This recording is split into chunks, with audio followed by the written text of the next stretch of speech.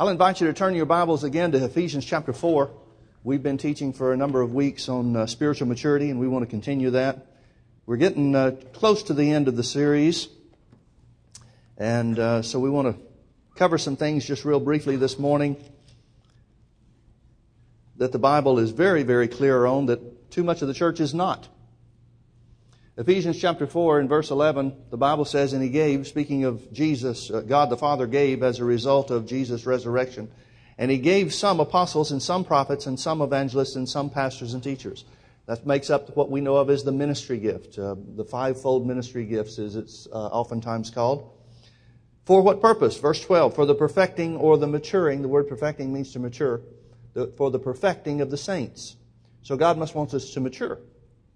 He must want us to grow up in Him then, right? For the perfecting of the saints, for the work of the ministry, for the edifying of the body of Christ, till we all come into the unity of the faith and of the knowledge of the Son of God unto a perfect, or again, here's the same word, mature man. So please notice that maturity is based on knowledge. Spiritual maturity is based on knowledge, and specifically knowledge of the Son of God. Now, what does that mean? Does that mean we need to know that Jesus came to the earth and was born in a manger? Well, yeah, that's good to know. But what else does it mean? Does it mean that we're supposed to know that Jesus came to the earth and did miracles here on the earth? That's good to know too. But if that's all we know about Jesus, that's not going to do anything for us and cause us to mature. And unfortunately, that's where most of the church has stopped right there. They may go a little bit further and say, well, we know Jesus went to the cross and He died for our sins. That's great. You got to know that. But if you just stop there, then you don't know the things you need to know to mature and grow up spiritually. What we need to know is what Jesus accomplished by going to the cross, what He ensured by being raised from the dead, and what He is doing for us now, seated at the right hand of God the Father. Because I don't know about you, I'm totally thrilled that I got saved. But I got saved when I was 6 years old. I've got to live from that point forward. How are we going to do that? Well, we're going to do that by finding out what belongs to us in Christ Jesus. So unto a perfect man, till we all come to the unity of the faith and of the knowledge of the Son of God, unto a perfect man, unto the measure of the stature of the fullness of Christ. I don't want to take any time on this, but please notice that the Bible's definition of maturity is where you look like Jesus. You look like Jesus in what you say. You look like Jesus in what you do. You look like Jesus in how you act. That's what the Bible says a mature Christian is. Okay, I understand it's a high mark. I get that. But that's what the Bible says that maturity is, as far as God's concerned. Jesus said the same thing. He said, the works that I do shall you do also. And even greater works than these shall you do, because I go unto my Father. Jesus, you never can find any one place where Jesus said, this is something that I'm going to do and only I can do, and that's it, except when James and John asked to sit on Jesus' right and left hand in heaven. He asked the question, are you able to drink of the cup that I drink from? They spoke up and said, sure. Bless their darling hearts. They had no clue.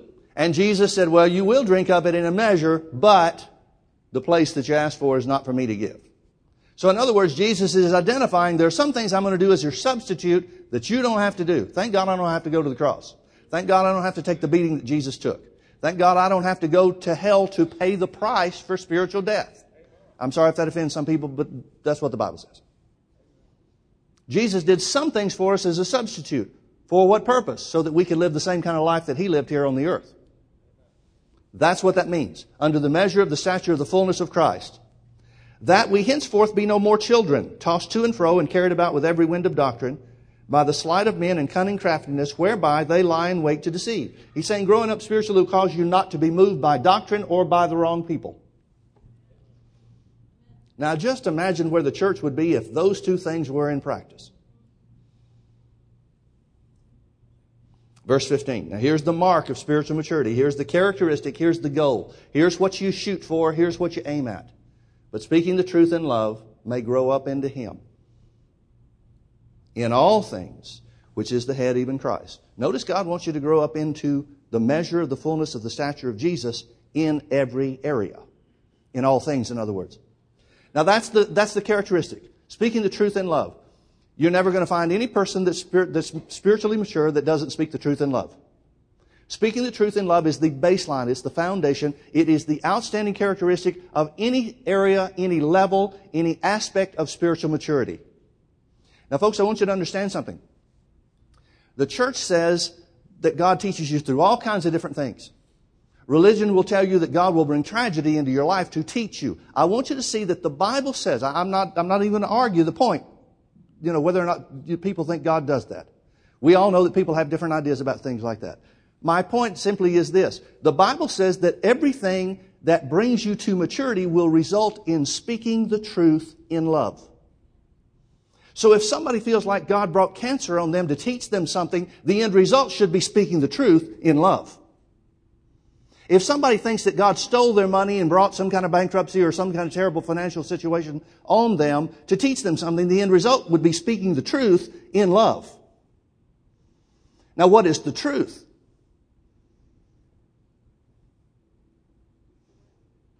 Remember, that was Pilate's question to Jesus. Jesus said something about the truth, and Pilate said, what's truth? In other words, you've got your truth, I've got my truth. That sounds kind of popular today, doesn't it?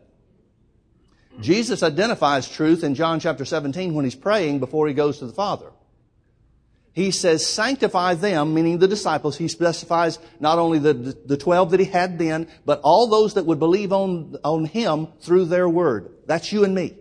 Every one of us believe on Jesus through the word of the 12 apostles, the original disciples, in some way or another, plus others like Paul.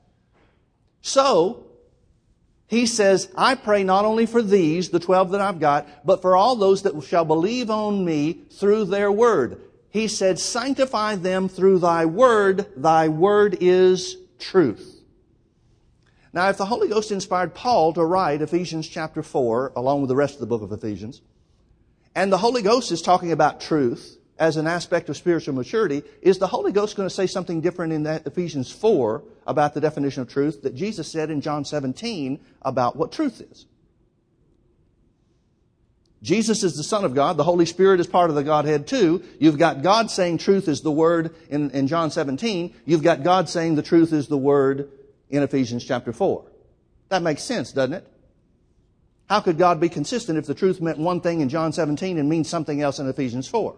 It couldn't.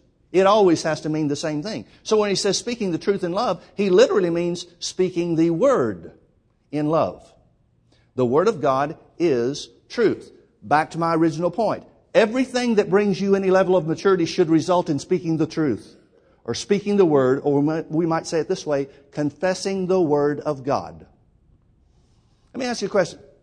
How many of those people who say that God's brought sickness or tragedy or destruction or some awful, terrible thing on them, how many of them come out confessing the Word?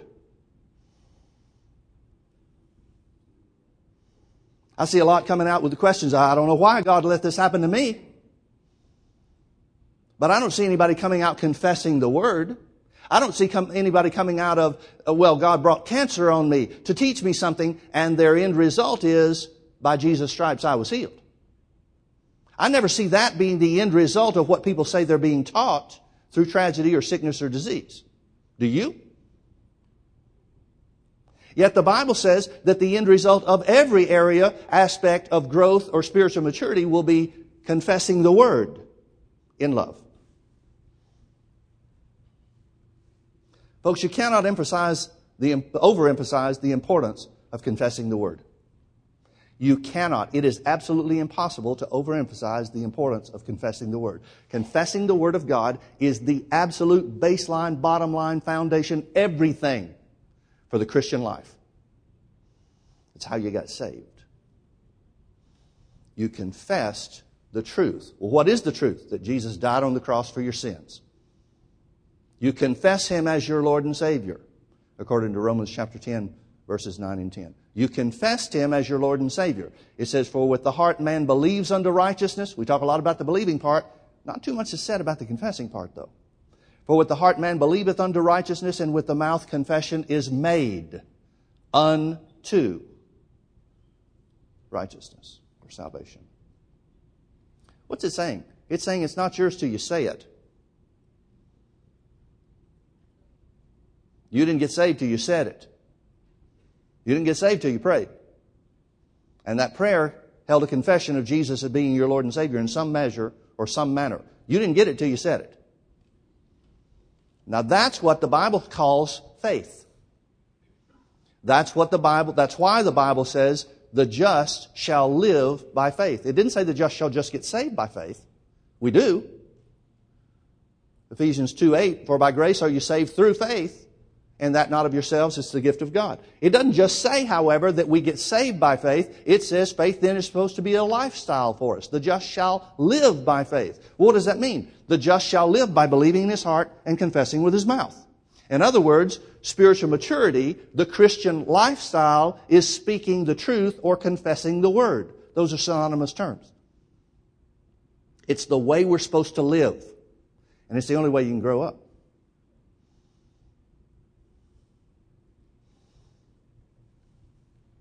Now, Paul prays for the church, this same group in Ephesus as well as other letters that he wrote to the church. He prays for the church that we would have our eyes open to certain things.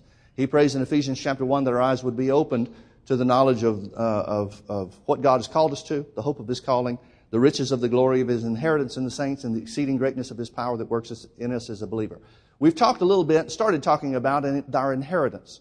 If you're going to know or grow in the knowledge of the Lord Jesus, if you're going to grow in the knowledge of the Son of God unto a perfect or a mature man, you're going to have to know what belongs to you. You're going to have to know what Jesus purchased for you on the cross. You're going to have to know what Jesus has provided for you now that He's raised from the dead. That's your inheritance. Now look with me over to Colossians chapter 1.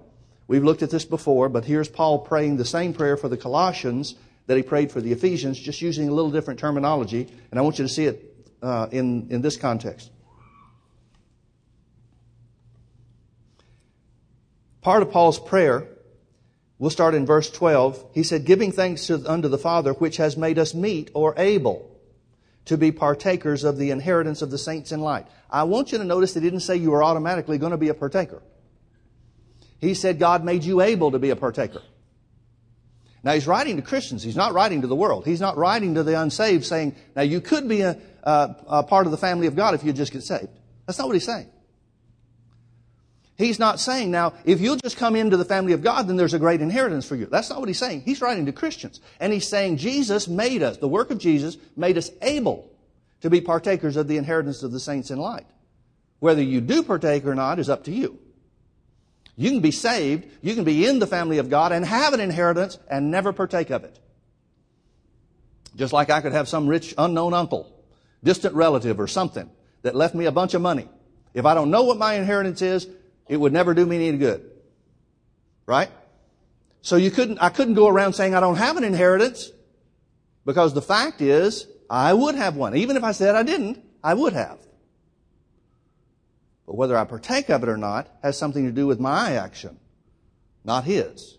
He did his part in leaving it for me. I've got to do my part in taking hold of it and receiving it. Same way it works with the things of God. Same exact way. So he said, God, Jesus, through the work of Jesus, we have been made able to be partakers of the inheritance of the saints in light. Verse 13, who has delivered us from the power of darkness and has translated us into the kingdom of His dear Son. So what does this say about our inheritance? Where is our inheritance? It's in the kingdom of God. Now some people hear that and say, oh, okay, now I'm with you, Pastor Mike. I thought you were going to talk about things like healing and prosperity and stuff like that, earthly things. But if our inheritance is the kingdom of God, okay, if it's a spiritual inheritance, okay, I'm with you on that. Man, thought I was in one of those crazy churches. Now we're back over talking about spiritual things. Not real world stuff, just spiritual things, which so much of the church seems to focus on. But folks, I want you to understand, the Bible identifies what the kingdom of God is. Jesus told His disciples, heal the sick and say the kingdom of God's come to you. Now there's no way in the world anybody, any intelligent person, could say then that healing was not or could not be or was excluded in any way from the kingdom of God. Jesus said heal and say the kingdom of God's come. How could the kingdom of God not include healing? Jesus went further and He told the disciples, He said talking to the Pharisees rather, I should say, when He was talking to the Pharisees, they accused Jesus of casting out devils by the power of the devil. And Jesus said, well, if I did that, then Satan would be working against himself and his kingdom would fall. But If I cast out devils by the Spirit of God, then you know that the kingdom of God is coming to you. So how could deliverance from the power of the devil not be part of the kingdom of God? Jesus said it was. Okay, so you got Jesus saying healing's part of the kingdom of God. You got Jesus saying that deliverance from the power of the devil is part of the kingdom of God. And then in Matthew chapter 6, Jesus starts talking about the birds of the air, that they don't work and God takes care of them. He talks about the grass of the field, that they don't try to clothe themselves, but God makes sure that they're more beautiful than anything that we've ever known. He goes on to talk about other areas of food and drink and clothing and material possessions. And he says, seek first the kingdom of God, and all these things shall be added unto you. He goes on to say, fear not, little children, for it's your Father's good pleasure to give you the kingdom. So how could material possessions not be part of the kingdom of God when Jesus easily, clearly connects those two things? How could they not be? But now here's the thing. Jesus didn't say chase the things. He didn't say chase healing. He didn't say chase deliverance. He didn't say chase material possessions. He said seek first the kingdom of God and His righteousness. And all these things will be added to you. So it includes it, but we're supposed to pursue the kingdom of God. How do you do that? Sounds great. We make great Bible stories and Sunday school lessons out of that. Seek first the kingdom of God and His righteousness, and all these things will be added unto you. Religion teaches that in this way. Seek first the kingdom of God, and all these things, well, don't worry about those. Those are ungodly. That's the impression you get. Seek first the kingdom of God and His righteousness, and forget about this stuff. Because we're interested in important things. Folks, paying your rent's pretty important. Paying your bills and not going to jail because you're in debt is pretty important. Being healed when you're fighting sickness is pretty important to those that are fighting the sickness. Jesus seemed to think so. That's why He healed the sick. Now, if Jesus had come to the earth and saw the sick and said, there are more important things than your healing, then we'd have a right as the church to take the same attitude. But if Jesus didn't do that, why do we think we should? Okay, so what do? We seek first the kingdom of God. That's where our inheritance is. How does that translate into real life? How do you seek the kingdom of God? Romans 14, verse 17. Romans chapter 14 and verse 17, Paul, by the Holy Ghost, tells us what makes up the kingdom of God that we're supposed to pursue. He says, for the kingdom of God is not meat and drink. Now, the meat and drink has reference. He's making reference to meats offered unto idols, and that's what everybody argued about back then. Should we not? Does it affect our faith? Does it make God mad if we eat the wrong kind of meats? And we just bought it in the marketplace. We didn't sacrifice it to devils or idols or anything. What do we do about this? Paul said it's not about what you eat or what you drink. It's not about the rules that other people will try to govern you by. It's not about the rules that religion will try to impose upon you.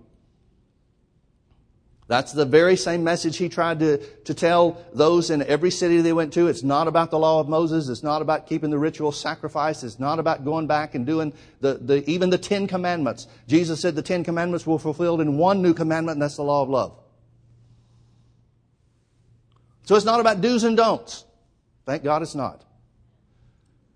That's good news for me because I could never not do the don'ts.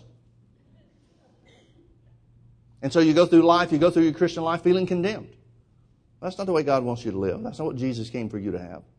So he says the kingdom of God is not meat and drink. Well, what is it then, Paul? He says it's righteousness, it's peace, and it's joy in the Holy Ghost. Now notice the next verse. Notice verse 18. He said, for he that in these things, righteousness, peace, and joy in the Holy Ghost, for he that in these things serves Christ is acceptable unto God and approved of men. Is this not saying the same thing that Jesus said in Matthew 6:33 when He said, seek first the kingdom of God and His righteousness? Is there any way that anybody could conclude that Paul is not saying the same thing? I don't think so. I think he's saying exactly the same thing. Okay, now the question is not what do we pursue? We pursue righteousness, peace, and joy in the Holy Ghost. The question now is how? How do you pursue that stuff? How do you pursue it? Well, folks, righteousness simply means right standing with God.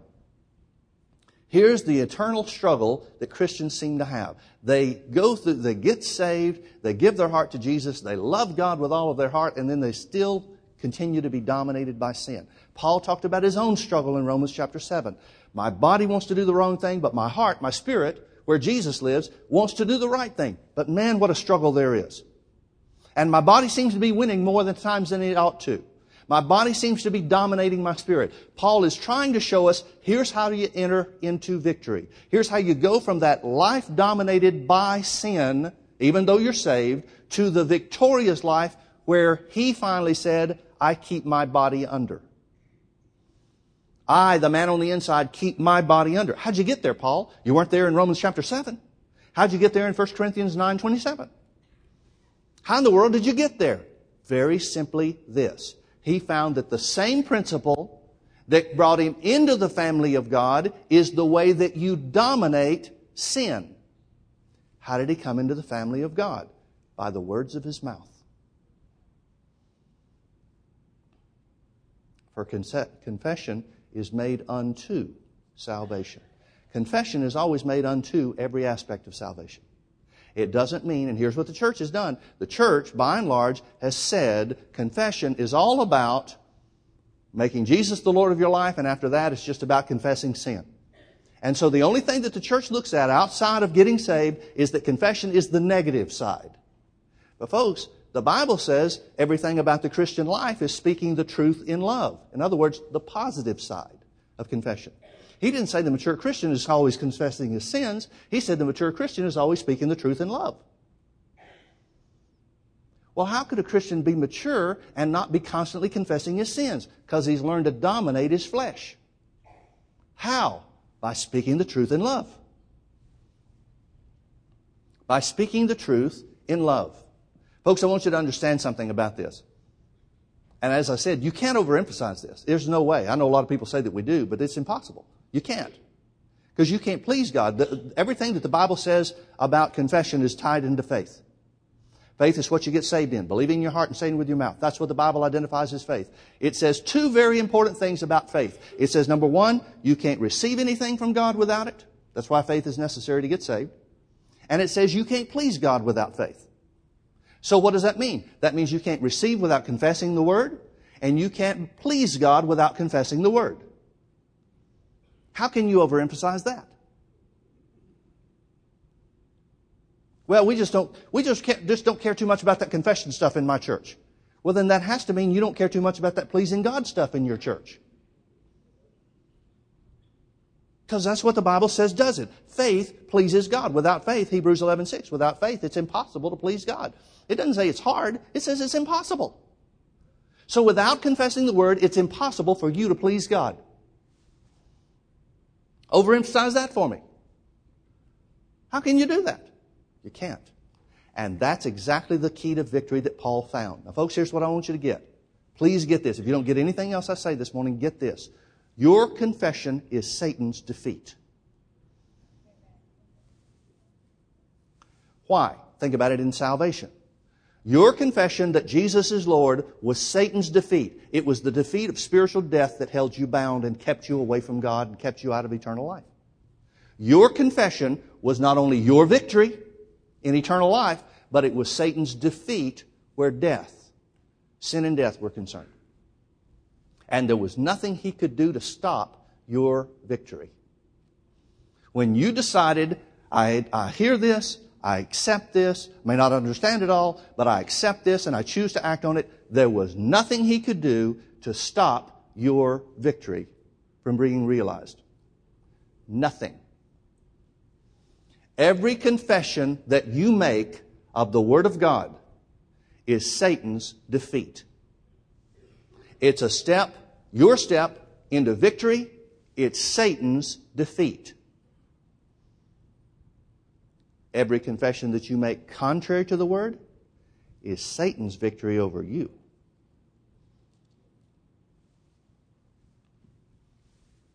So what do? We make confessions of the Word or speak the truth in every area that we seem to be bound. Now, you know as well as I do, when you made the confession of Jesus as your Lord, when you prayed the prayer of salvation, however it worked for you, whether it was in church, by yourself, talking to somebody else, whatever the case was, when you prayed the prayer, you didn't see any difference in you before you said it. If you had waited to see a change in you before you said it, you would have never said it.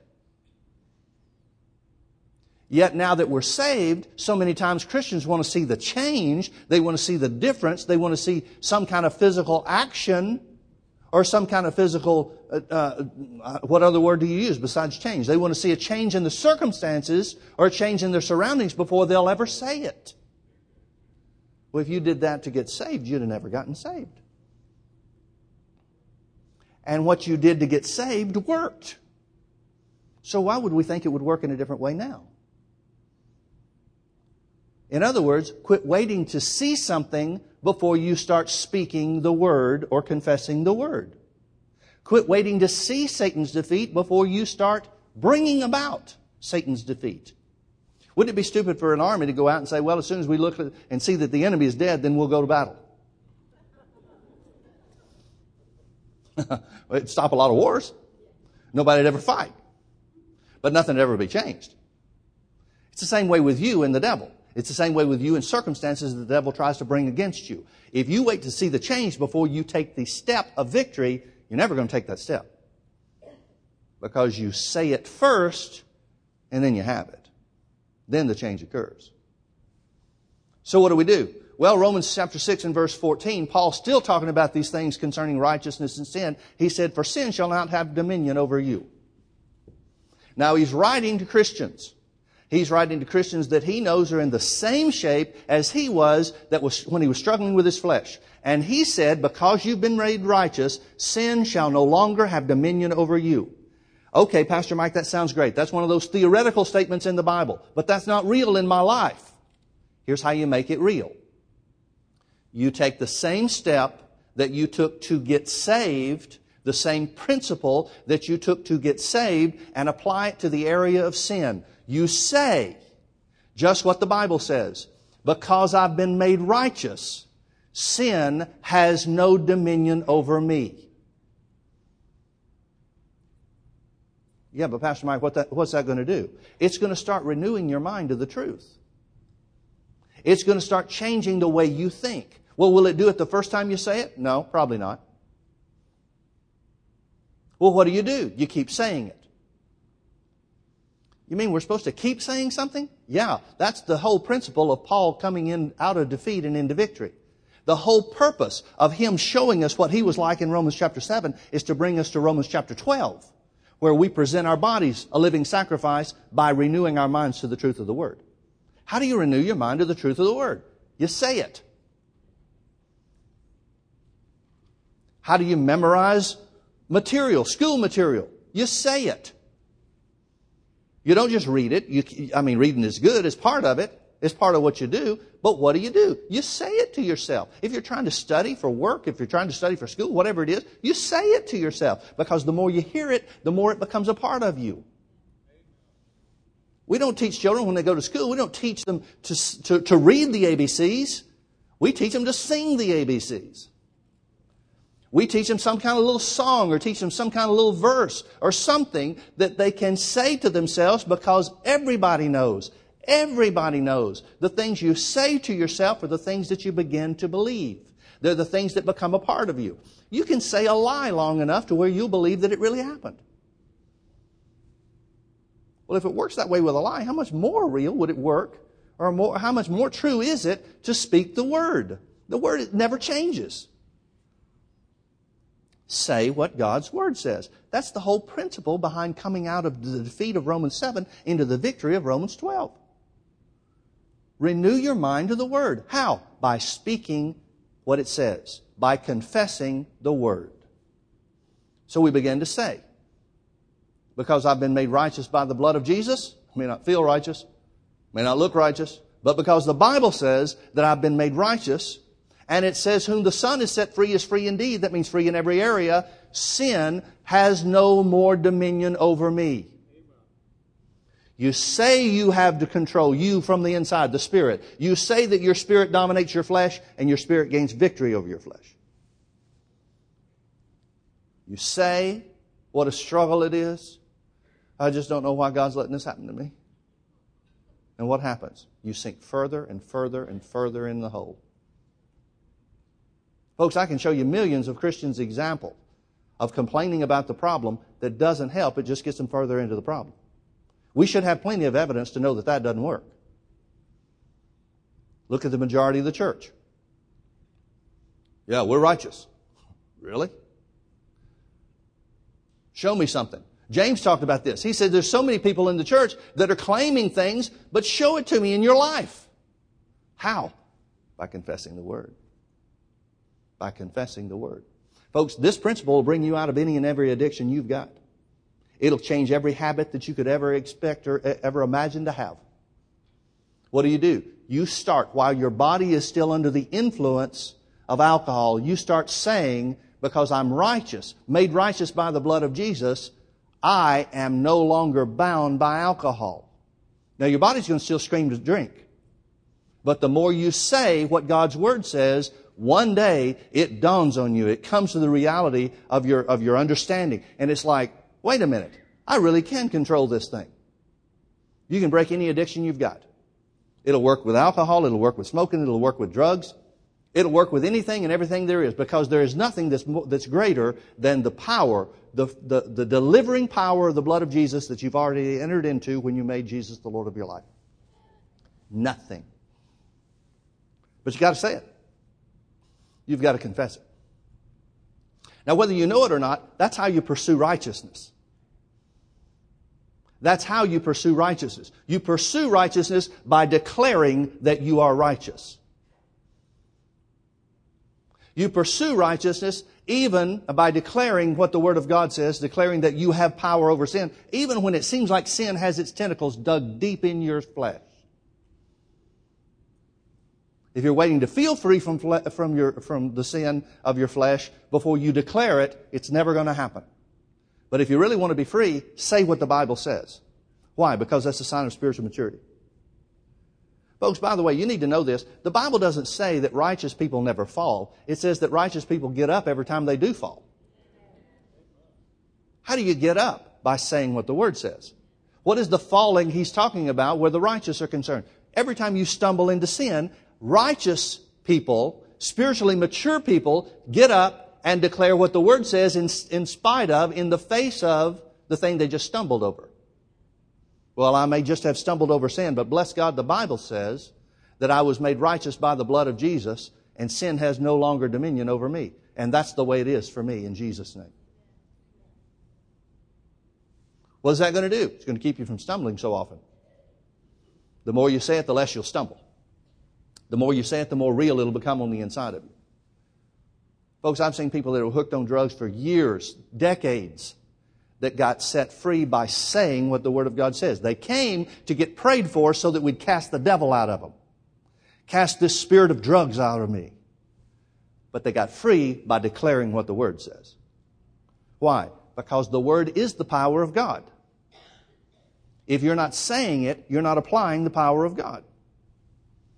Okay, well, what about peace and joy? The Bible says the kingdom of God is righteousness, peace, and joy. What about that? Pastor Mike, you just don't understand my situation. The bills are too big. My spouse doesn't like me anymore. The kids won't behave. I hurt all over, and the dog won't stop barking. I added that last one just to make it sound like a country song.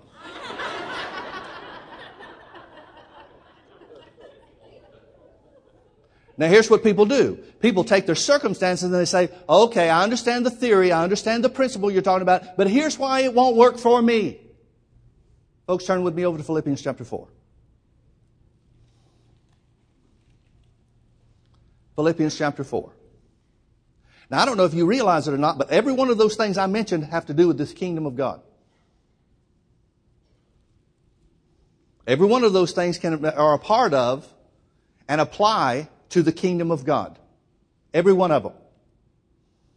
Material possessions or provision, healing, relationships, bills, debts, and so forth. Every one of those things, even your kids, even where your kids are concerned, every one of those things, you've got a promise as a part of being a child of God. You've got a promise for each and every one of those things. All you've got to do is find what the Word says about it and begin to confess it and then live it. And the way you live it is by confessing it. The more you say it, then the more it'll start taking hold in your life. The more you confess the love of God in your life, the more you start walking in love. A lot of people want to use their confession just for things. Well, I'm confessing that I have enough money at the end of the month. Okay, that's fine. The Bible says you can have that. The Bible says that's part of the kingdom of God. Provision is part of the kingdom of God. But why not use your confession? Why not confess the Word about who you are and your character and walking in love and things like that? Why not use the Word to change you and not just change circumstances around you? You start applying the Word that way and you'll solve a lot of your problems. Because you'll find out that a lot of your problems were you. And the way that you've been dealing with things. Philippians chapter 4, verse 6. Notice what Paul is saying by the Holy Ghost. He says, be careful for nothing. Another translation says, be anxious for nothing. Don't be fretful about anything. Don't worry about anything. Be careful for nothing. But in everything, by prayer and supplication with thanksgiving, let your requests be made known unto God. And, here's the result. And the peace of God, which passes all understanding, shall keep your hearts and minds through Christ Jesus. Folks, I want you to understand something. The Bible never says you can have peace. It says Jesus was made peace for you. It says the chastisement of your peace was upon Him. And it says this is the principle that peace will reign in your life. But whether you do it or not, it's up to you. If you want the peace of verse 7, you got to take the action of verse 6. If you want the peace that keeps your hearts and minds in verse 7 and keeps you steady when everybody else is losing their heads, if you want the peace that keeps you steady and keeps you from being moved by your emotions and by the feelings and by the circumstances that are taking place around you, you got to do what verse 6 says. Number one, you got to put away worry. Now here's what a lot of Christians do. A lot of Christians will say, oh, Pastor Mike, you just don't understand. I'm just so overwhelmed. Well, does the Word say anything about you being overwhelmed? Oh, yeah. There's got to be a chapter and verse in there that says, thus saith the Lord, thou shalt be overwhelmed.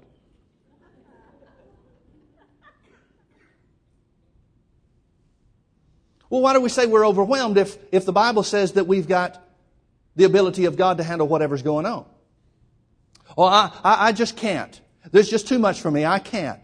Well, the Bible says you can do all things through Christ. Well, I'm just done. I've had enough of this. I'm just done. The Bible says love never fails. Never fades out, never gives up, never comes to an end. See, so many times Christians are saying things, and they don't really mean to be contradicting the Word. They're just kind of explaining how they feel. You know? I can't help it. I just feel like this. Well, folks, what's the difference in that and feeling sick? Aren't we supposed to confess healing when we feel sick? Then shouldn't we confess God's provision even when we feel overwhelmed? Shouldn't we confess God's ability even when we feel like we've come to the end of ours? I mean, what excuse can we make for not speaking the truth? There's only one. We're baby Christians. Nobody wants to admit that. But that's what we do. That's what people do. It's what they do every day. Here's my favorite. Pastor Mike, I know the Bible says thus and such, but I just feel fill in the blank. Well, if you know the Bible says it, and you know the Bible commands us to speak the Word or confess the Word, who cares about the but how I feel? Folks, that is the key to spiritual maturity. That's the whole thing that Paul is trying to get us to go toward. That's how you pursue the righteousness in the kingdom of God. You say what God's Word says. Now, there's another part to that too. We started with verse 6. Be careful for nothing. That means if you're going to walk in peace, if you're going to pursue the kingdom of God, if you're going to serve Christ and be accepted of God in these things, Romans 14:18, you're going to have to not worry. I don't know if it's you, but worry is the hardest thing I've ever had to fight.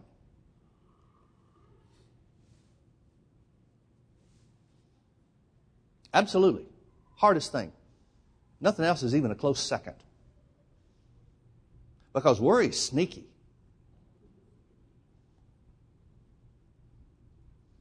I know what lack looks like. It can't sneak up on me. I know what sickness is like. It can't sneak up on me. I immediately realize when I don't feel good or when something in my body's not working right. I recognize that instantly. It can't sneak up on me. I know it's there. But worry kind of creeps up around you. And it'll even justify its being there. It'll even say, I'm not worried. I'm just concerned.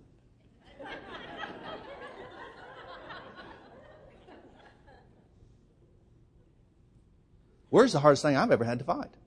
Because I've caught myself worrying, not knowing I was doing it. I've never caught myself accepting sickness not knowing. I've never caught myself accepting lack or poverty or the lack of provision in any way without knowing it. But I've caught myself worrying a bunch of times, thinking, what in the world am I doing? Where did that come from? So step number one, if you're going to pursue peace, be careful for nothing. Don't be anxious. Don't worry about anything. But in everything. That means there's got to be a substitution made. If you're not going to worry, what are we going to do? Now, folks, I realize that I'm speaking to a lot of people. If I tell them to stop worrying, they wind up with a whole lot of time on their hands.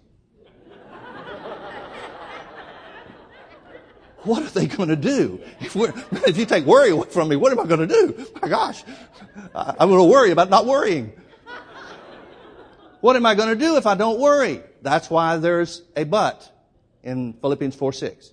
Here's the substitute. But in everything, by prayer and supplication with thanksgiving, let your requests be made known unto God. Now, folks, whether you know that or not, that's Paul's definition of the prayer of faith in Mark 11:24. 23 and 24. It's the definition of the prayer of faith. In everything, by prayer and supplication, let your requests be made known unto God. In other words, find what the Bible says about what you want or what you need, ask God for it, thank Him for it, and be done with it. But now what do? How do we not worry after we said amen and the circumstance hasn't changed yet?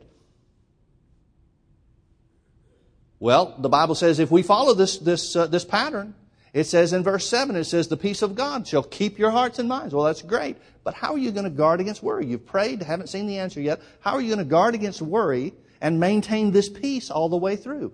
Verse 8 is the key.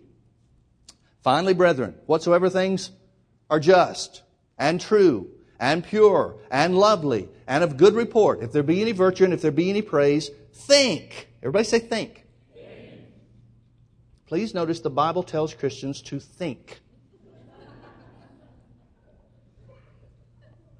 It says if there's anything that meets the criteria of true, honest, just, pure, lovely, good report, if there be any virtue has to do with character, if there's anything that inspires you in a character sense, and if there's anything that's worthy of praise, think on these things. Now, folks, there's a lot of things that are true that aren't honest. There's a lot of things that are true that aren't of good report. There's a lot of things that are true. The circumstances that you're in may be true. You may not have. It may be true that you don't have enough money to meet your needs or to pay the bills. But that doesn't mean it's of good report. It contradicts what the Bible says. So what are we going to think on? The only thing that I've ever found that meets the qualifications of every one of those things on the list is the Word. What is He telling us? He's saying, think on what the Bible says. Think on the thing that you based your prayer on in verse 6. Think on the promise that says that God will meet your needs if that's what the issue is. Think on the fact that the Bible says by Jesus' stripes you were healed if sickness is the issue. Think on the fact that you're the righteousness of God in Christ Jesus if sin is trying to dominate your life. Whatever it is, think on what the Bible says about your situation. That's what causes the peace of God to reign in your life. Now, you can't do that by saying, I can't, I'm overwhelmed, or whatever.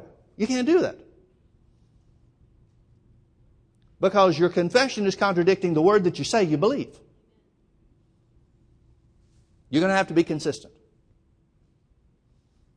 Now, the reason I put peace and joy together here, righteousness, peace, and joy, the three things that Paul said in Romans 14:17, is related to the kingdom of God or makes up the kingdom of God is because thanksgiving is part of the prayer that you pray so that you maintain peace. What kind of joy is he talking about? What kind of thanksgiving is he talking about? He's talking about the same thing that James chapter 1 says in verse 2. My brethren, count it all joy when you fall into diverse temptations. The word temptations means test, trials, and afflictions. He's very simply saying, when you're in trouble, count it joy. Well, why do we have to do that? Because it's not joy. It's not joyful. So what do? We count it joy. Remember, the kingdom of God is not meat and drink, but it's righteousness, peace, and joy in the Holy Ghost. Folks, what is joy in the Holy Ghost? Why does he say joy in the Holy Ghost? Because he's not talking about waiting for some feeling of joy. He's talking about the spiritual side of joy, which thanks God for the answer even when you're in the middle of the problem. Now here's what joy in the Holy Ghost looks like. Father, I hate this situation. You know I hate it.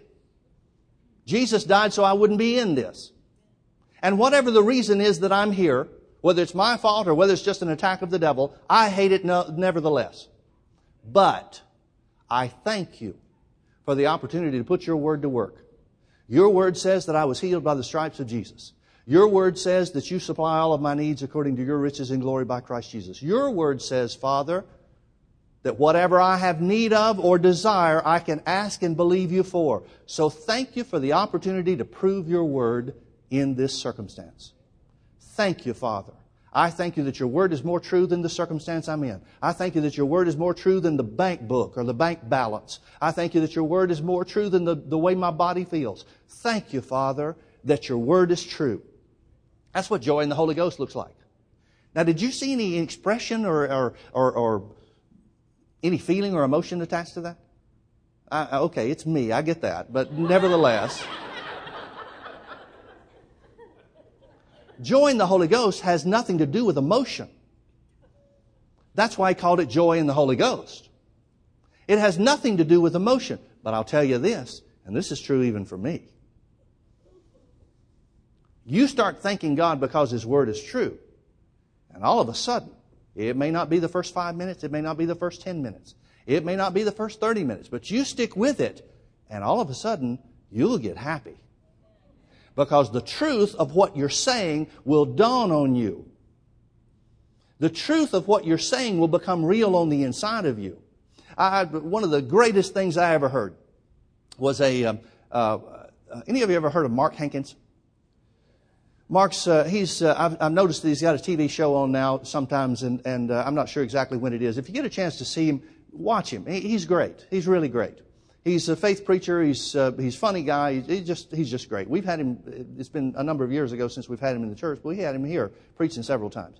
Well, Mark's dad was named B.B. Hankins. Brother Hankins pastored a small church in a small town in Texas for like 35, 40 years before he went home to be with the Lord.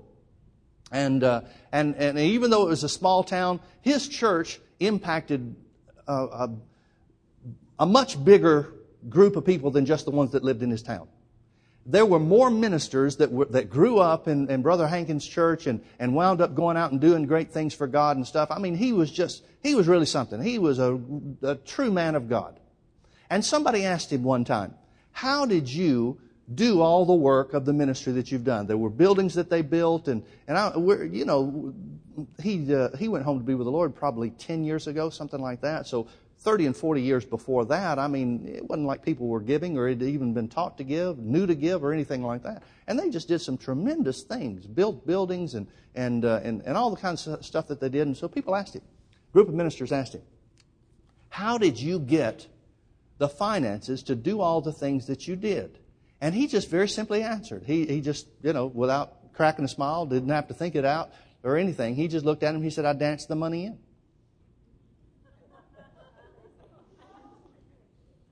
Well, I'm thinking, well, of course. Dumb question. No, everybody's saying, you did what? What? What'd you say? It sounded like you said you danced the money in. He said, that's exactly what I did. He said, I'd get alone in my office or sometimes even go out behind the barn. He said, I'd just dance the money in.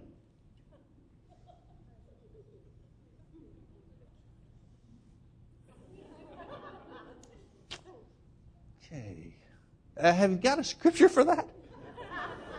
Not really, except count it all joy. Now, folks, here's what he's saying. And he went on to elaborate. He explained. He could see. I mean, there was a group of people looking at him like he had just, come from another planet. I mean, everybody's saying, could you tell us a little bit more about that? And so he'd say, I'd be in situations where it would look like there would be absolutely no way, the money wasn't there. He said, I'd just get off by myself somewhere, just get off by myself, and just put the Bible out in front of me there where it says God will supply all of our needs according to His riches and glory. He said, I'd just start dancing.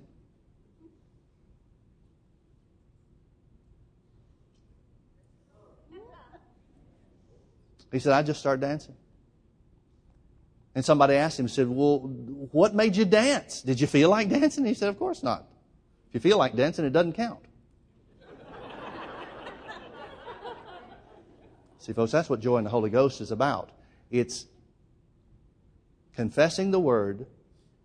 It's taking a position of, I believe that this is true, and exhibiting from your heart, not from your flesh, but from your heart, that belief in some kind of show of appreciation.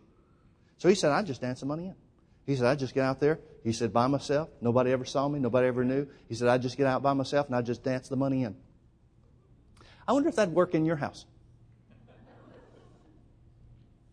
Well, why would it work for church and it wouldn't work for you? It's all the same thing. Now, folks, please don't think that we're getting fanatical about anything. Because Jesus said, seek first the kingdom of God and His righteousness, and all these things will be added to you. Paul said the kingdom of God is righteousness, peace, and joy in the Holy Ghost. So lest anyone think that we're being fanatical, remember that Paul, the one that said don't be anxious or fretful about anything, be careful for nothing, but in everything by prayer and supplication with thanksgiving, there's the thanksgiving, with thanksgiving let your requests be made known unto God. He's writing to the group of people in whose town he was in jail. And at midnight, after they had been beaten, at midnight, Paul and Silas prayed and sang praises unto God, and the prisoners heard them. What do you think they were praising God for? Oh, thank you, Lord, that we're beaten. Always wanted to get hit. What would you be praising God for? What would you be praying about if you were in prison unjustly? Now you're going to have some spiritual nuts and say, oh, well, we were just praising God that we were in His perfect will. Give me a break. Go in prison and tell me that. Come on. Paul's praying the same thing you and I would have prayed.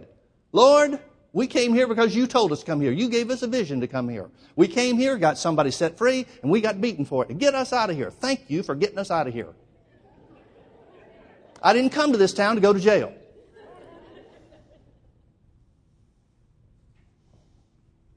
May have used different words than that, but I'll guarantee you it was something close.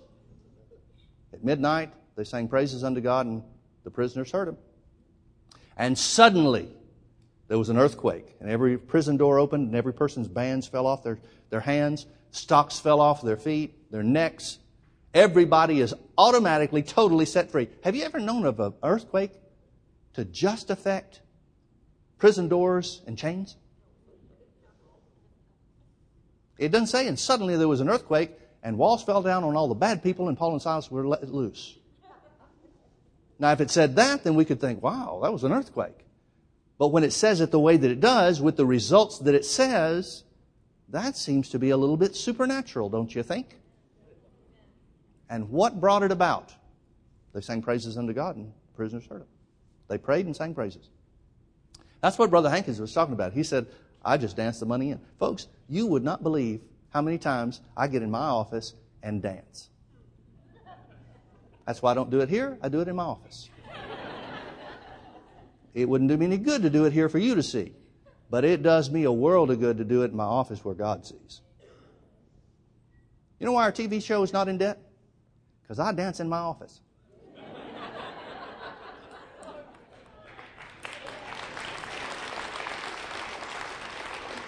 Listen, I'm not telling you to do something I don't do. I'm telling you, here's what works. And whether you know it or not, it's the pursuit of the kingdom of God. It's the pursuit of righteousness. It's the pursuit of peace. It's the pursuit of joy in the Holy Ghost. You think that doesn't make God happy? You think that doesn't change things? it changes everything. It changes everything. Let's pray. Father, thank you so much for your word. Thank you that it's true. Oh, Father, this is not a book of fairy tales like some people think. It may be dead to them because they don't act on it, but it's a living word to us because we will. Thank you, Father, that we are made righteous by the blood of Jesus.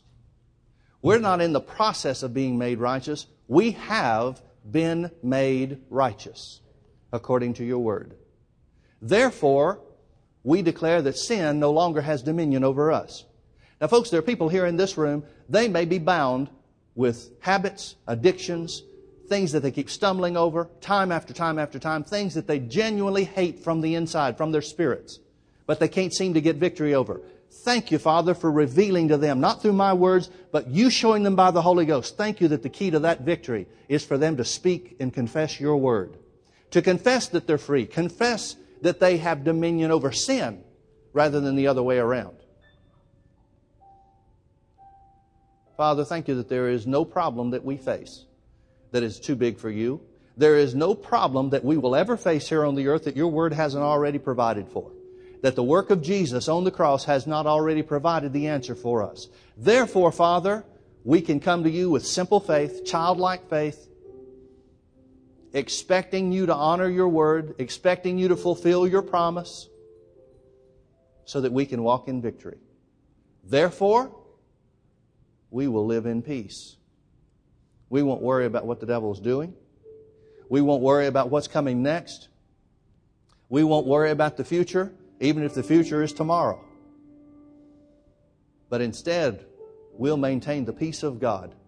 And because you're on our side, we'll count it joy. Because you're on our side, because the answer is already provided through the work of Jesus, we'll simply count it joy. Father, help us to be a people, doers of the word, that we can dance the answers into. Whether they're financial, whether they're physical, whatever it is that's going on in our lives, Father. Show us what joy and pleasure this brings to you when we accept your word as truth. Thank you, Father. Thank you for victory. Thank you that our confession is Satan's defeat. Our confession is our victory.